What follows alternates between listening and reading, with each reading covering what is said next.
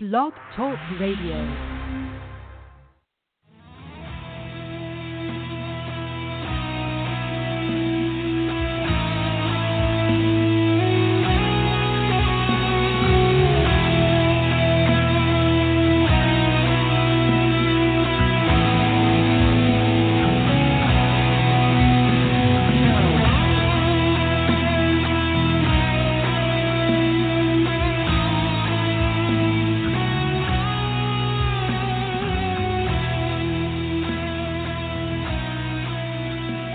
We're in 2 Thessalonians chapter 1, and in this mini-study we're going to look at the second coming. In part 1 we're going to think about the big picture. Let's take an illustration. Imagine with me a prisoner of war.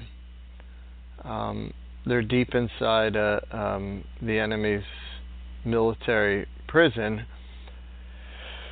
and they get word, a secret word, that there's plans for an operation to come in and extract them from the prison. And back home, there are a lot of military personnel who are coming together to form a plan to rescue this prisoner of war, and there's a lot of different elements to the plan, a lot of different people involved, and the prisoner of war.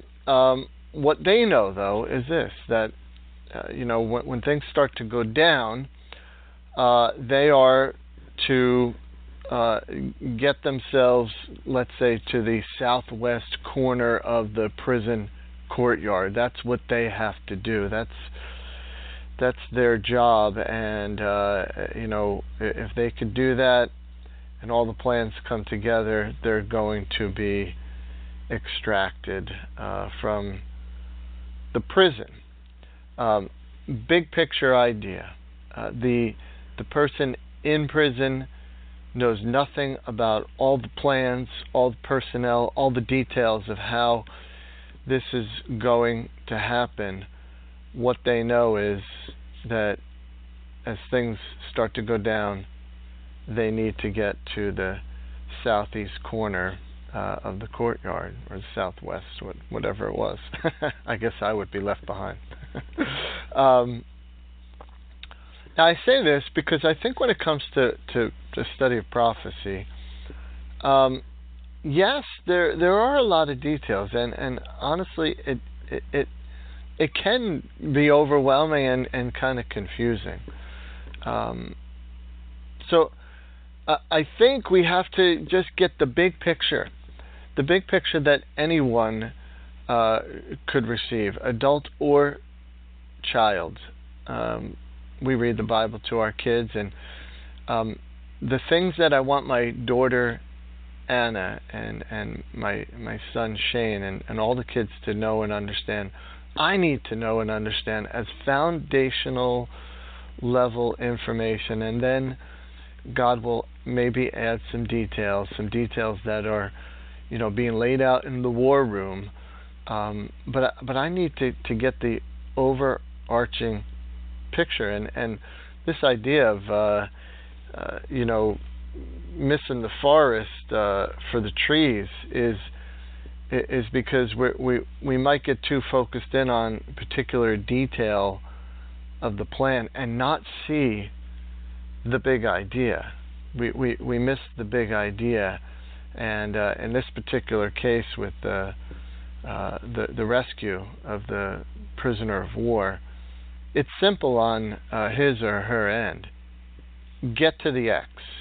Get to that spot in the courtyard, and we'll get you out of there. So when we're going to study the second coming, and there are obviously details, we're going to get into some studies, looking at some particular words, and Lord willing, that'll help us to get a better understanding of a timeline and how things are going to occur. It's all built off of this, and we have it right here. The big idea right here in the book of 2 Thessalonians. We've, leading up to verses 6 through 8, we saw earlier that the Thessalonians, they were being persecuted, and Paul was very proud of them because they were enduring through the persecution with much patience and faith. They were doing a good job. And then Paul says this in verses 6 through 8.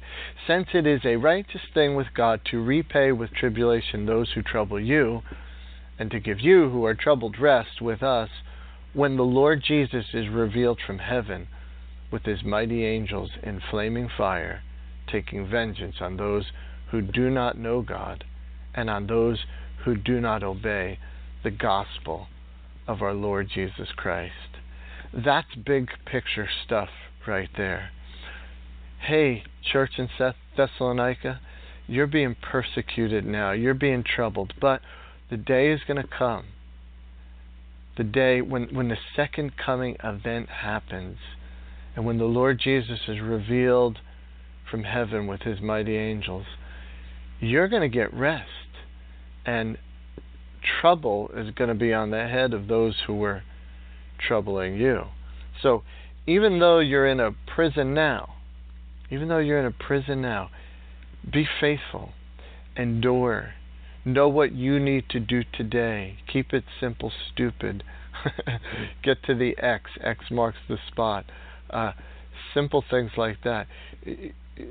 Because soon, and very soon, there's going to be the glorious revealing. And the Lord Jesus Christ is going to come back. And he's going to reign for 1,000 years in his kingdom.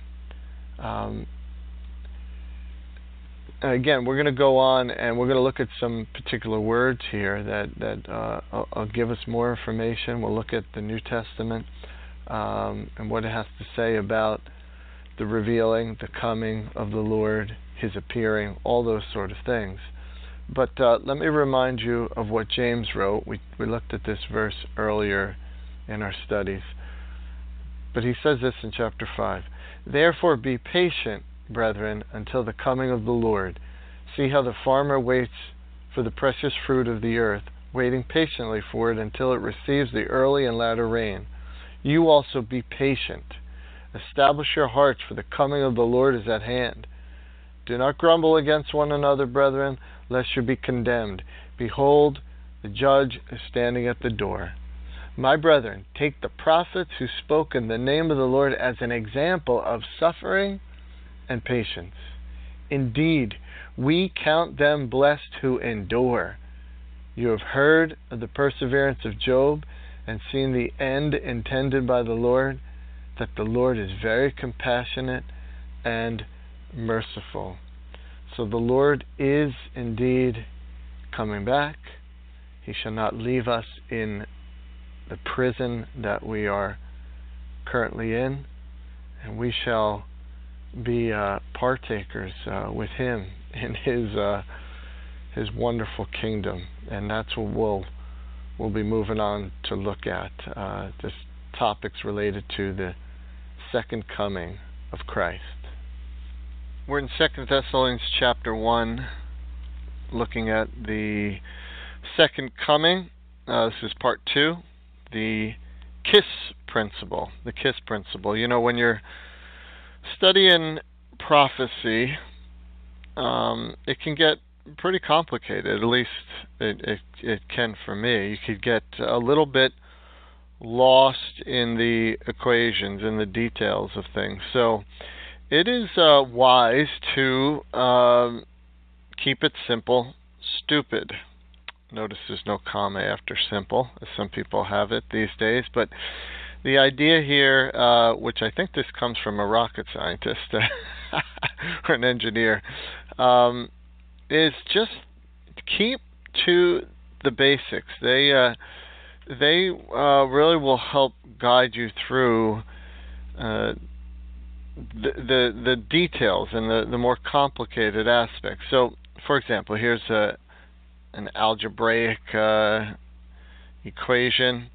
On the left side, simple sum, 1 plus 1 equals 2.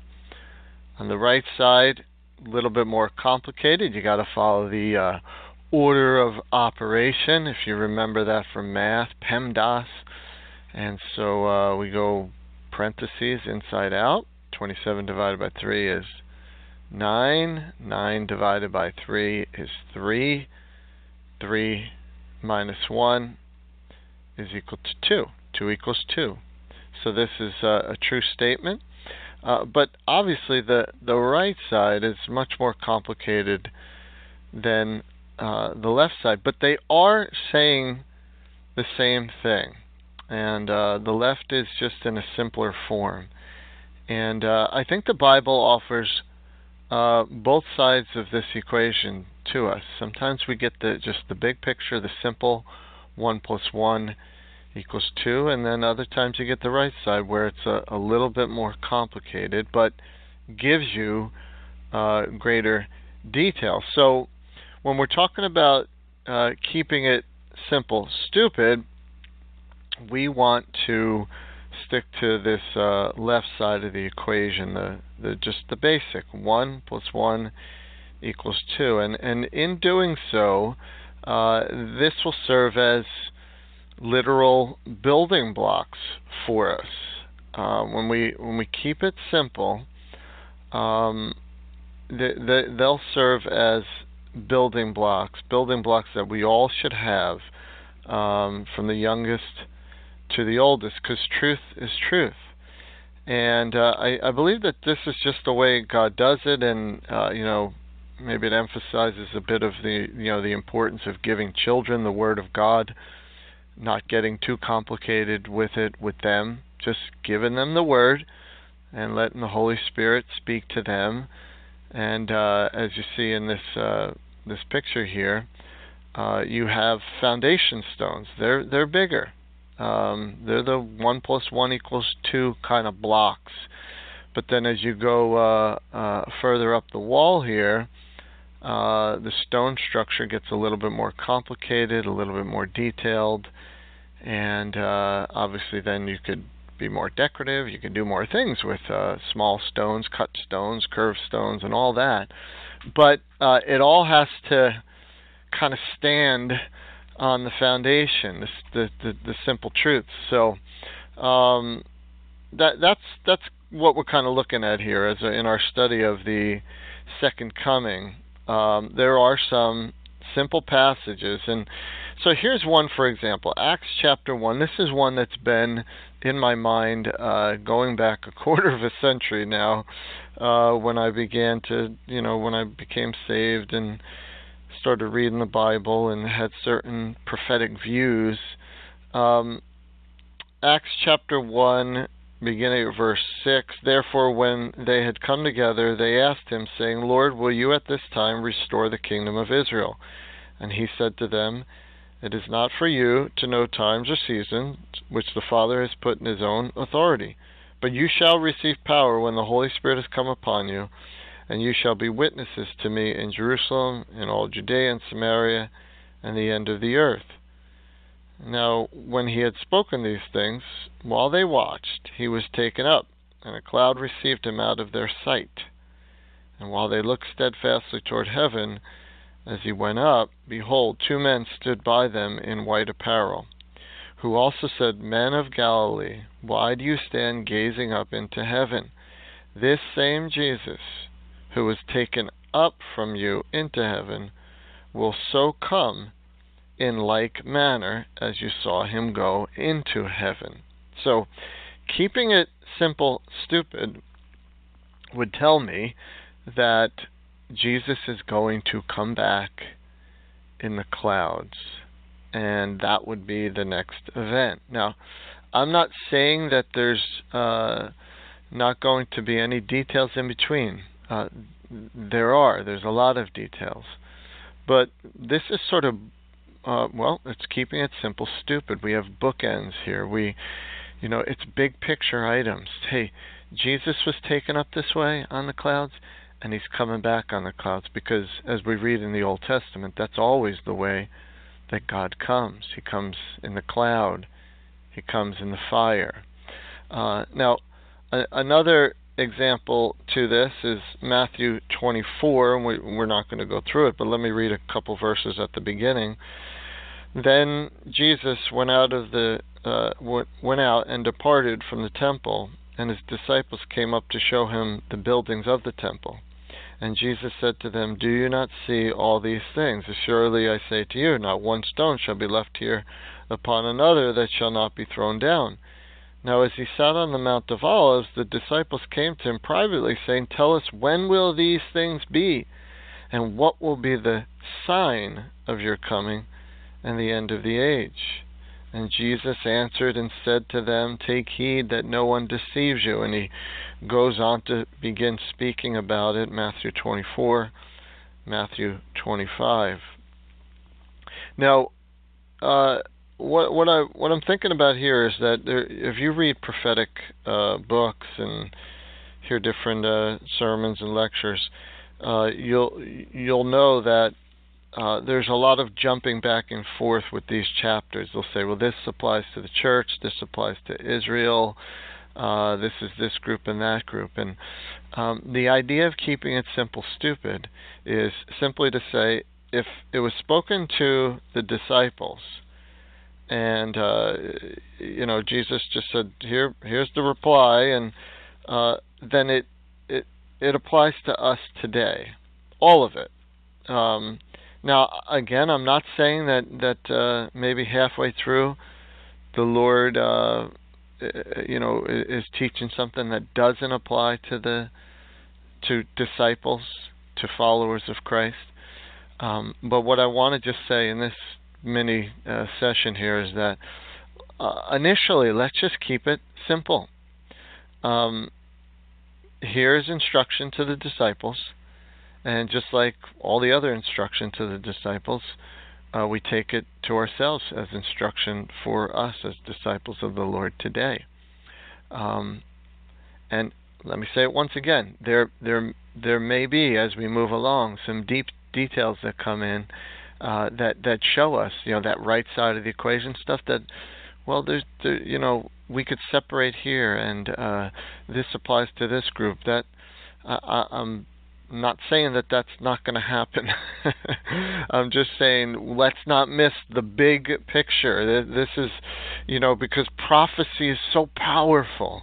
It really is. And so here, looking at our chapter that we're in, we are bound to thank God always for you, brethren, as it is fitting, because your faith grows exceedingly, and the love of every one of you all abounds toward each other, so that we ourselves boast of you among the churches of God for your patience and faith in all your persecutions and tribulations that you endure, which is manifest token of the righteous judgment of God, that ye may be counted worthy of the kingdom of God, for which ye also suffer, since it is a righteous thing with God to repay with tribulation those who trouble you, and to give you who are troubled rest with us, when the Lord Jesus is revealed from heaven with his mighty angels in flaming fire, taking vengeance on those who do not know God, and on those who do not obey the gospel of our Lord Jesus Christ. That's a big picture verse right there. You're being troubled, the Lord's coming back for you. So endure with faith and patience, and grow in the grace and the knowledge of the Lord, and looking at other Bible passages. There's things that God wants us to do, and we want to have this big picture day to day as we walk with the Lord. And as we work our way through the Bible, as we read it all, from Genesis to Revelation, God is going to give us the details and kind of lay out a timeline for us. But let us keep it simple, stupid. We're in a prison, and soon and very soon, the Lord in all his glory shall be revealed, and he's going to reign for 1,000 years in his kingdom. So next time we're going to start to break it down a little bit more and do some word studies related to the second coming. All right, we're in 2 Thessalonians chapter 1. We're looking at the second coming. And we're going to move on to a few word studies. And our first one is the word revealed. Verses 6 through 8 of chapter 1 says, "Since it is a righteous thing with God to repay with tribulation those who trouble you, and to give you who are troubled rest with us, when the Lord Jesus is revealed from heaven with his mighty angels in flaming fire, taking vengeance on those who do not know God and on those who do not obey the gospel of our Lord Jesus Christ." So this word revealed, it's a word you know in the Greek, apocalypsis. That's a popular term. It's Strong's number 602 in the Greek, and it means unveiling, to be unveiled, to lay bare, to disclose. And you could kind of get the idea from this picture here. As this sheet is pulled up little by little, there is an unveiling, a laying bare of the statue underneath. This word, the exact word, is used just a handful of times in the New Testament. The root word is used a number of times. I want to take a look at some of the passages, and I'm really going to just skate over them quickly. You go back and study them, but these particular passages, we're obviously looking at the second coming. So note the relationship between the revealing and the second coming. 1 Peter chapter 1. Let me go back to verse 3. "Blessed be the God and Father of our Lord Jesus Christ, who according to his abundant mercy has begotten us again to a living hope through the resurrection of Jesus Christ from the dead, to an inheritance incorruptible and undefiled that does not fade away, reserved in heaven for you, who are kept by the power of God through faith for salvation, ready to be revealed in the last time. In this you greatly rejoice, though now for a little while, if need be, you have been grieved by various trials." Notice the connection with trial and persecution and all that.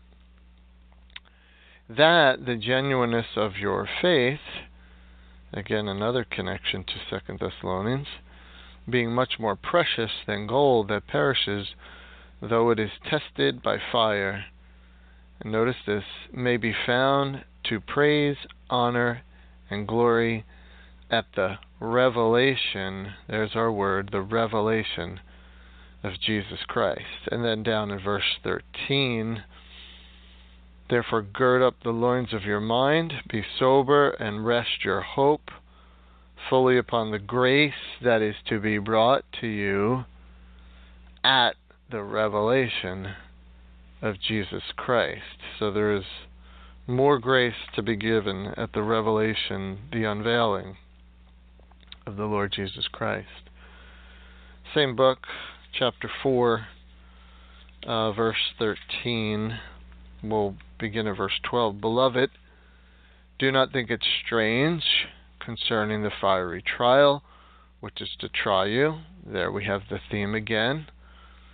"As though some strange thing happened to you. But rejoice to the extent that you partake of Christ's sufferings, that when his glory is revealed, you may also be glad with exceeding joy." When his glory is revealed, and we've mentioned it already, but the idea of glory is just all wrapped up with the revelation, the unveiling of the Lord Jesus Christ. Luke chapter 2. Now this is going back into the first coming of the Lord, but the first coming of the Lord teaches us much about the second coming. Verse 25, "And behold, there was a man in Jerusalem whose name was Simeon, And this man was a just and devout, he was just and devout, waiting for the consolation of Israel, and the Holy Spirit was upon him. And it had been revealed to him by the Holy Spirit, and that's a different word for than we're looking at, but it's the same concept. It had been revealed to him by the Holy Spirit that he would not see death before he had seen the Lord's Christ. So he came by the Spirit into the temple. And when the parents brought in the child Jesus to do for him according to the custom of the law, he took him up in his arms and blessed God and said, Lord, now you are letting your servant depart in peace according to your word. For my eyes have seen your salvation, which you have prepared before the face of all peoples, a light to bring revelation, there's our word, a light to bring revelation to the Gentiles, and the glory of your people Israel. So there's our word, glory, again. And then over in the book of Romans, beginning of verse 1, therefore you are inexcusable, O man, whoever you are, who judge. From whatever you judge another, you condemn yourself. For you who judge practice the same things. But we know that the judgment of God is according to truth against those who practice such things. And do you think this, O man, you who judge those practicing such things and doing the same thing, saying that you will escape the judgment of God? Or do you despise the riches of his goodness, forbearance, and long-suffering, not knowing that the goodness of God leads you to repentance? But in accordance with your hardness and your impenitent heart, you are treasuring up for yourselves wrath in the day of wrath and revelation of the righteous judgment of God. Now we have this idea of revelation being tied up with the day of wrath, which is clearly a subject that is wrapped up in the second coming passages. So those are some New Testament ones. I want to look at an Old Testament concept here in Micah of the unveiling, of the revealing. And let me just read a little bit here. The word here that we're going to see is in verse 7 and has to do with an uncovering. The word of the Lord that came to Micah at Moresheth in the days of Jotham, Ahaz, and Hezekiah, kings of Judah, which he saw concerning Samaria and Jerusalem. Hear, all you peoples, listen, O earth, and all that is in it. Let the Lord God be a witness against you, the Lord from his holy temple. For behold, the Lord is coming out of his place. So we have a coming passage. That in quotes there. The Lord is coming. And so we want to note what is it like when God comes. And so this is very prophetic, this passage. He's coming out of his temple, out of his place. He will come down and tread on the high places of the earth. The mountains will melt under him, and the valleys will split like wax before the fire, like waters poured down a steep place. All this is for the transgression of Jacob, and for the sins of the house of Israel. What is the transgression of Jacob? Is it not Samaria? And what are the high places of Judah?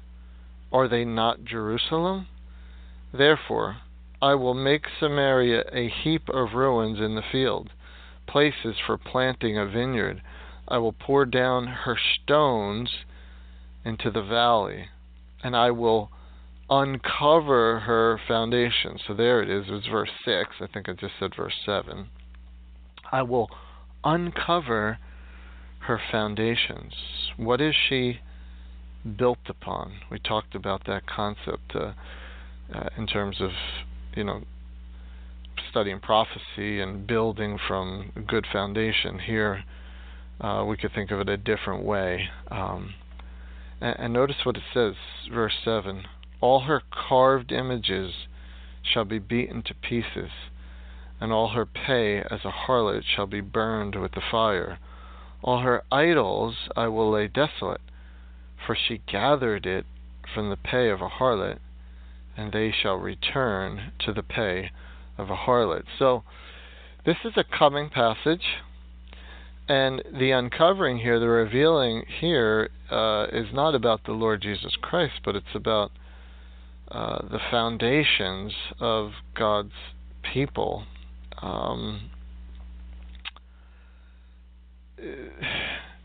When we look at this passage, or when we look at this idea of revealing, and again, I'm not trying to establish any timeline. I just want us to look at the passages to get the big picture items that we talked about. And as we read through passages like Micah, there'll be details added here that help us to understand the idea of revealing. And I think one of the things that we kind of begin to learn is that the revealing of the Lord is a process. The coming of the Lord is a process. In Matthew 24, the disciples ask, "What is the sign of your coming?" You can maybe see a light in a distance, and it's revealed to you, but it's approaching. You could be still a distance away from it, and so something can be revealed to you, and then actually come fully upon you at a point in the future. And I think that's something we want to tie into our study of prophecy, because we'll eventually look at the word parousia, and that's more like an event.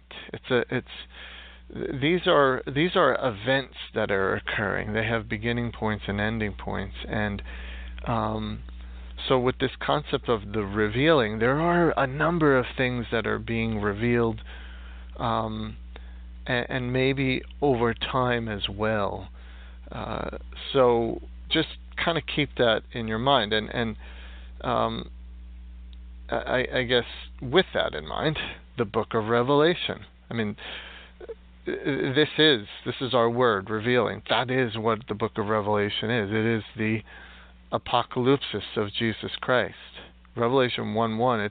It's the revelation, the revealing of Jesus Christ, and talk about a second coming book. And it gives us a lot of events. It's a process. There's a lot of things that are going on, and so this word revealing here, just in this short study, of giving you some ideas, some things you can you could go back and study those words. But the Lord is going to be revealed, and Lord willing, He's being revealed to us each and every day as we get to know Him, and that is the goal. I know you'd say amen to that we would know Him, that He would reveal Himself to us now, day to day as we walk with Him, and then ultimately this whole world is going to have the revealing of the Lord. So next time we're going to move on to look at the word coming. The word coming. We're in 2 Thessalonians chapter 1, looking at the second coming. The topic here in this mini-study is the word to come. Verses 9 through 10. These shall be punished. That would be those who were persecuting the Christians in Thessalonica. These will be punished with everlasting destruction from the presence of the Lord and from the glory of His power, when He comes in that day to be glorified in His saints and to be admired among all those who believe, because our testimony among you was believed. So this word to come in verse 10, it has two basic meanings in the New Testament, and And by the way, the word in verse 10 is not exactly erkomai, but it's from that family. And the Strong's Concordance, if it gave us every spelling of each Greek word, it would be massive, because in Greek they have suffixes and prefixes, and there's the gender and tense, all kinds of case settings. There's all different ways to write the words. So the Strong Concordance basically groups a family of words together, and I think they're called cognates. The associated words. So in this case, we have the Strong's number is G2064, G representing Greek, and so this particular word, it's used in two ways. This first way, to go from one place to another, from one point to another, to be in motion, is used many, many times in the New Testament, although it's very rarely translated to go, even though I just used that word, because it is the idea of motion, but it's generally translated to come. So it's motion from one point to another, and a coming to that second point. The other use is the idea of something coming into existence, or something occurring, and we'll see this in a second with the sixth seal in the book of Revelation. And I use this graphic. I had grabbed it off the internet, and I did want to mention that I don't particularly think that the sixth seal is the end of time, but it will be the end of time as we know it. Jesus said we're going to go back to the days of Noah, and with the great earthquake during the sixth seal, I think we're going to be kicked back to a place where we have a 360-day calendar year. So let's take a look at just two sections that show us the two uses of this word to come. And really, I just also want to say that this can seem very, very basic when we're talking about the word to come, but really this is important because it's going to set us up by way of I don't know if it's contrast or by difference for the next word. We're going to look at the Parousia next time, which is also translated coming, but it's important to see the difference between this word and that other Greek word. So we'll emphasize that next time. But here in Matthew 25:31, when the Son of Man comes, erkomai, in his glory, and all the holy angels with him, then he will sit on the throne of his glory. He's going to sit on his throne on this earth, and he's going to reign for 1,000 years. He's going to fulfill the promises made to David. Well, he is going to come because he's coming from heaven. He's coming from one place to another, from heaven to earth. So here the Son of Man comes in his glory. That's our word, erkomai. And then we have Revelation chapter 6, the sixth seal. I'm going to pick it up in verse 12. It's a very important chapter here. A lot comes together at the sixth seal. It says, I looked when he opened the sixth seal, and behold, there was a great earthquake, and the sun became black as sackcloth of hair, and the moon became like blood, and the stars of heaven fell to the earth as a fig tree drops its late figs when it is shaken by a mighty wind. And then the sky receded as a scroll when it's rolled up, and every mountain and island was moved out of its place. And the kings of the earth, and the great men, the rich men, the commanders, the mighty men, every slave and every free man, hid themselves in the caves and in the rocks of the mountains, and said to the mountains and the rocks, fall on us and hide us from the, notice too, the face of him who sits on the throne, and from the wrath of the Lamb, the Father and the Son. And then they say this in verse 17, for the great day of his wrath, and I would say that's the day of the Lord, the day of the Father's wrath, that day has come. And who is able to stand? So they are seeing as heaven is ripped open and there's all this upheaval. When they see the one who sits upon the throne, they see the wrath of the Lamb, they're going to say that day, it's come upon us. Here we are in that day. It's come upon us. So a very important use right there. But let's pop back to 2 Thessalonians and read this once again. These shall be punished with everlasting destruction from the presence of the Lord and from the glory of his power when he comes in that day, when he erkomai, when he comes from one point to another from heaven. In that day, you got to get in there and understand what all these, what this day mean in this particular case.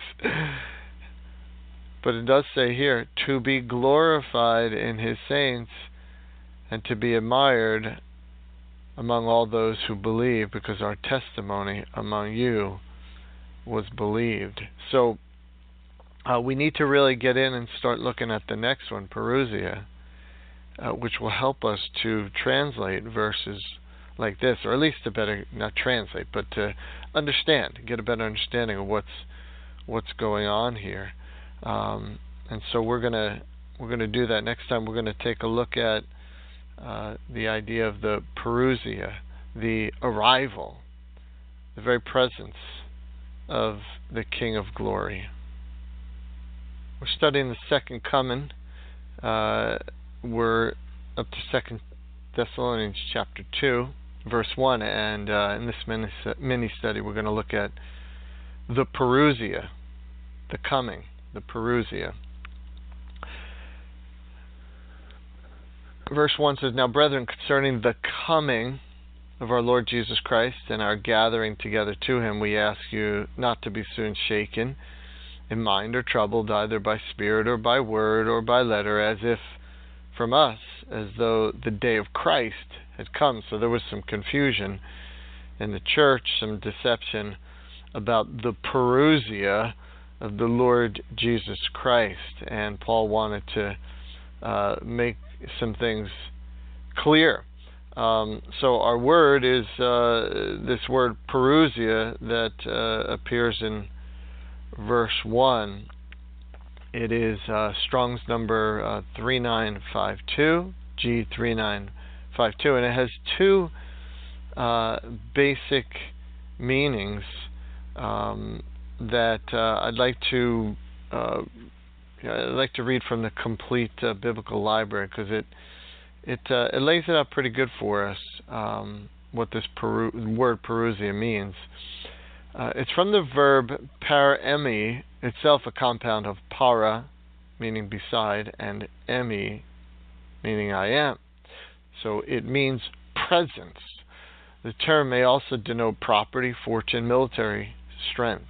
Furthermore, it also denotes the arrival of someone or something.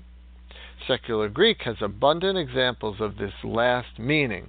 In the Papyrus, for example, a woman writes that her presence, Parousia, is necessary in order to take care of certain financial concerns. On an inscription in Tigea, it is recorded of Hadrian the emperor in the year of 69 of the first Parousia of the god Hadrian in Greece. And this Parousia marked the beginning of a new era. The word's use as a technical expression for official visits by royalty or other eminent people provides a critical background for understanding the New Testament's use. So, when Greek scholars, Hebrew scholars, when they talk about a technical expression related to the Bible, it's supposed to be a term that when you hear it, it directs your mind down a certain path. So when the word Parousia is used, it clearly will be separated in your mind that we're not talking about erkomai, what we looked at last time. the general idea of coming. Now, this had more to it. This had to do with the physical presence of a very important person, and often that important person was one of royalty. So there's a number of verses in the New Testament that make it very clear the idea of Parousia speaking about the physical presence of someone. I'm going to leave a number of the verses for you to go ahead and look up. I'm going to read 1 Thessalonians 2. Paul writing, he says, "For what is our hope or joy or crown of rejoicing? Is it not even you in the presence of our Lord Jesus Christ at his coming?" So clearly it's spelled out there. Now, I do want to mention that with that 2 Peter verse, chapter 1, Peter says that he was an eyewitness to the majesty of Christ, that he had a Parousia experience. And then, so read the 2 Peter 1 verses, and then go back to Matthew 16 and read the last few verses, and then read on into Matthew 17. And you're going to see Peter's Parousia experience. He was in the presence of a glorious one, and he records it. So you go ahead back and read that. It's pretty cool stuff. Now, the other idea is, as we read there in the definition, was the idea of it's the presence of someone who's very important. So physical presence, but of royalty, of somebody of great importance. And so it is a perfect word to describe the coming of our King. Now, this is brought up in the Olivet Discourse, and we're not going to cover the whole thing. I'm just going to mention a few things, and I'll leave it to you to go in and study it. But it says, "Then Jesus went out and departed from the temple, and his disciples came up to show him the buildings of the temple. And Jesus said to them, 'Do you not see all these things? Assuredly I say to you, not one stone shall be left upon another that shall not be thrown down.' Now, as he sat on the Mount of Olives, the disciples came to him privately, saying, 'Tell us, when will these things be? And what will be the sign of your Parousia and of the end of the age?'" So they're asking, when will these things be, and what will be the sign of the Parousia? Now, if you read through the Olivet Discourse, you're going to see different words for come. So, for example, verse 5, "For many will come in my name." That's the word ergomai. So I mentioned in our last study that the word ergomai is hundreds of times in the New Testament.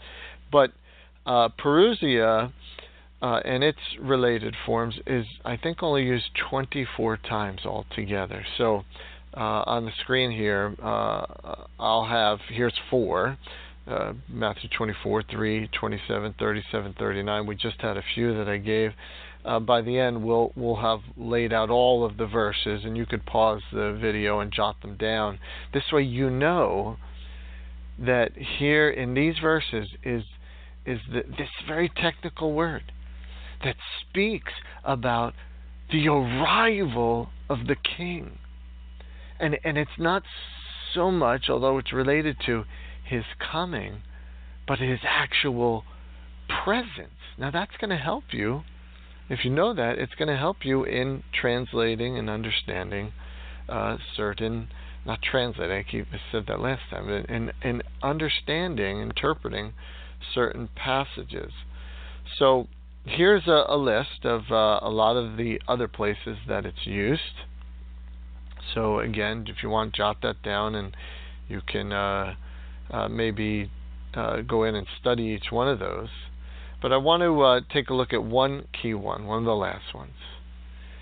from the book of the Epistle of 1 John, chapter 2, verse 28. And now, little children, abide in him, that when he appears, we may have confidence and not be ashamed before him at his parousia. That's going to happen, brothers and sisters. One day, we're going to be with our King in his kingdom, in his very presence, and sharing in his incredible glory. So that's second coming passages, the parousia. I'm not sure the direction that we're going to be going towards next time, but we're going to continue these studies. And we'll probably just move right along, speak about the gathering together there in 2 Thessalonians chapter 2.